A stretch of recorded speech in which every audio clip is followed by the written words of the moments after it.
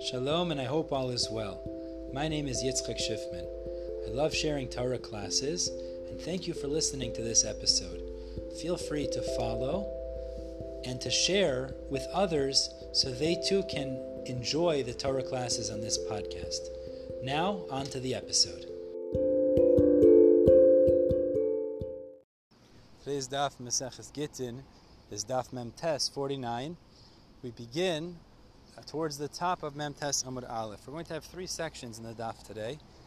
The first section really is a continuum of yesterday, where Abayey explained the apparent contradiction between the Mishna that states that it's tikkun ha'olam, that there's a rabbinic injunction in order to pay with idis if you damage, and the fact that the Torah says meitav sedeo meitav karma yeshalim, which implies that it's a d'oraisa rule and not rabbinic in nature. So yesterday Abayey answered this contradiction by telling us that this is like the opinion of R Yishmael, who holds that on a d'oraisa level, if somebody damages, they're responsible to pay with meitav of the damagee, of the nizik. And Abayey explained, as the Gemara resolved, the machlokas R Yishmael and R Akiva in regards to payment for damages in a scenario where the meitav of the nizak, of the damagee, is equivalent to the ziburis of the mazik. So according to R Yishmael, you pay with the meitav of the nizak, which means you can get away on a d'oraisa level with paying with the ziburis that you own. According to R Akiva, on a d'oraisa level, you have to pay with meitav of the mazik, and therefore our Mishna in the pasuk, there's no contradiction, because the Mishna is saying, but on top of that, R Yishmael said, on a rabbinic level, you have to also pay with meitav of the mazik to prevent people from damaging. That's the rabbinic idea. So the Gemara continues on this note today and explains to us what's the basis of the machlokas on a Torah level. So there's a gzera shava of sada that implies, according to R Yishmael, that it's meitav of the nizik, and Rabbi Akiva, he uses the word, as the pasuk seems to imply, meitav sedeu yeshalim. It's the one who's paying; he has to pay with his meitav. Rabbi Yishmael uses that pasuk to teach a scenario where the ziburis of the mazik is not equivalent to the meitav, the idis of the nizik. So there he'd actually have to pay the higher grade field because he can't get away with paying less quality than what the meitav of the nizik is worth. Okay, and the Gemara goes on in this section and discusses what Rabbi Akiva means when he says kal v'chomer hekdesh. Ultimately, it concludes that he holds like the opinion of Rav Shimon ben Menasya, that if somebody damages hekdesh, he's responsible to pay nezek shalim. If his shore damages the shore of hekdesh, he pays nezek shalim for the first time, and if hekdesh's ox damages his, it's exempt. However, this is not the limit of the machlokas between Rabbi Akiva and Rabbi Yishmael, as is clear from the wording of the original brisa as well as from the following brisa, and that's the end of the first section, as well as the understanding of the Mishna and the psukim in accordance with Abayey's explanation. Now we move on to Mem Tes Amud Beis now, and Ravina gives us another resolution to this question. He explains the words tikkun ha'olam in the Mishna. Really, it follows the opinion of Rabbi Akiva, who holds that midaraisa you need to pay with idis de mazik, the idis of the damager. When it says tikkun ha'olam, it doesn't mean it's a rabbinic halacha to pay with idis. Rather, it means it's giving us the reason for the d'oraisa, as Rabbi Akiva's explaining this idea with the principle of his student Rabbi Shimon, who holds we're dorish time of the Kra. We expound psukim based on their reasonings, and the psukim that say meitav sedeh, meitav karma yeshalim, that you pay when you damage with the best of your field.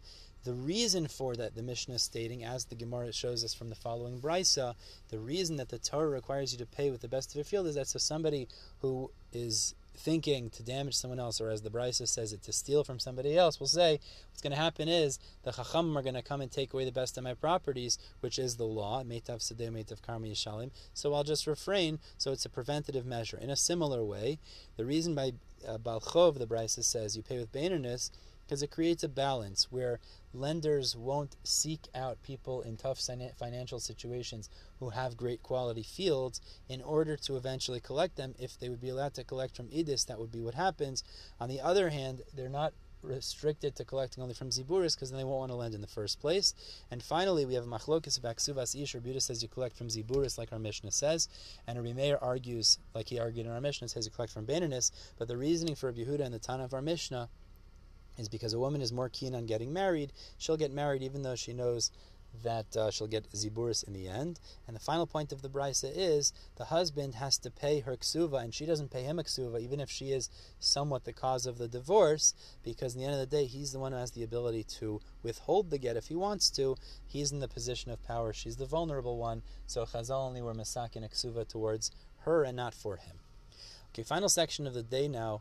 The Mishna had told us, and the brisa told us, kesuvas ish is paid out from ziburis. It's been a Rabbi Yehuda, Rabbi Meir argued, but we're going to focus in on that because that's the psak, seemingly. The Gemara quotes an opinion of Mar Zutra, who limits this psak. Mar Zutra, breder of Nachman. He says it's only true that kesuvas ish is paid out from ziburis if she's collecting from the estate, from the yesomim after the death of the husband. However, if it's a grusha who's getting her kesuva from her husband, then she collects like a balas chov from beinonis. Gemara brings three questions against this. We'll go through them now. So the Mishnah says kesuva is from ziburis. L'chayra, it's talking about where she's collecting from the husband, because if it was talking from the yesomim, there's no hekdesh about kesuva. Anyone who collects from the yesomim has to collect from ziburis.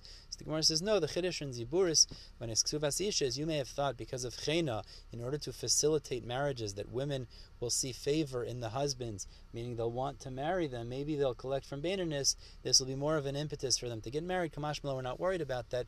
Even kesuvas isha is only collected from ziburis, and it's talking about from the estate.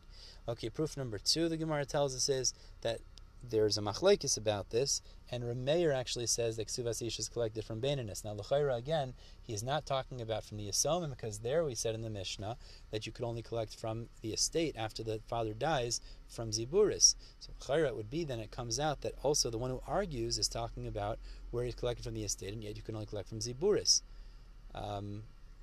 Then it has to be that the argument is where they're collecting from the husband, and to collect from the husband, Rabbi Yehuda would seem to come out. You collect from ziburis. The Gemara says no, really it's talking about where you're collecting from the yesomim, and Rameir holds that even though you're collecting from yesomim, because of this issue of chena, he actually agrees with this issue of chena, to facilitate marriages, the kesuvas isha collected from the yesomim could also be collected from beinonis. Final question, the Gemara says against Mar Zutra, is that the first clause of our Mishnah groups together it is for payments of nizakin, beinonis for payments of balichov, and ziburis for payments of kesuvas isha.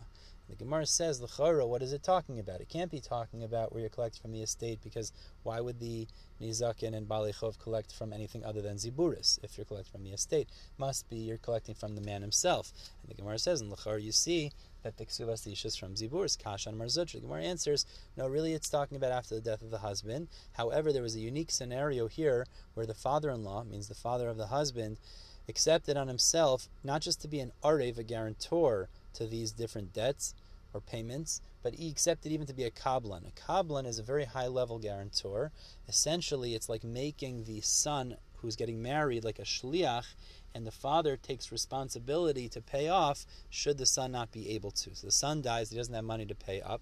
So now the Gemara explains as follows. Regarding the nizakin and balichov, those payments could have been collected while the son was alive, because that's not something that necessarily follows death.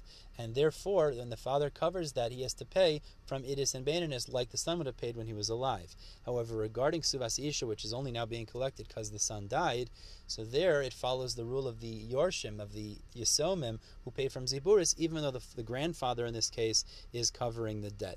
The Gemara just finishes off and tells us that the reason the kablan here would dedicate himself, even though the implication is the son doesn't have anything, and we're going to learn tomorrow that there is a shita who says that a kablan does not dedicate himself and is not responsible unless at the time of the loan the actual borrower, etc., had some property, is either he really had property but it got lost, or father will actually dedicate himself beyond the normal halachas of a kablan, even if the son in this case has no property at the time of the debt, i.e. the marriage that creates the debt of kesuva, because the father will naturally accept such a debt beyond the normal laws on himself. And we're stopping the bottom of Tesim at Beis. Be'ezras Hashem, we're going to pick up tomorrow with Daf Nun. Everybody have a wonderful day.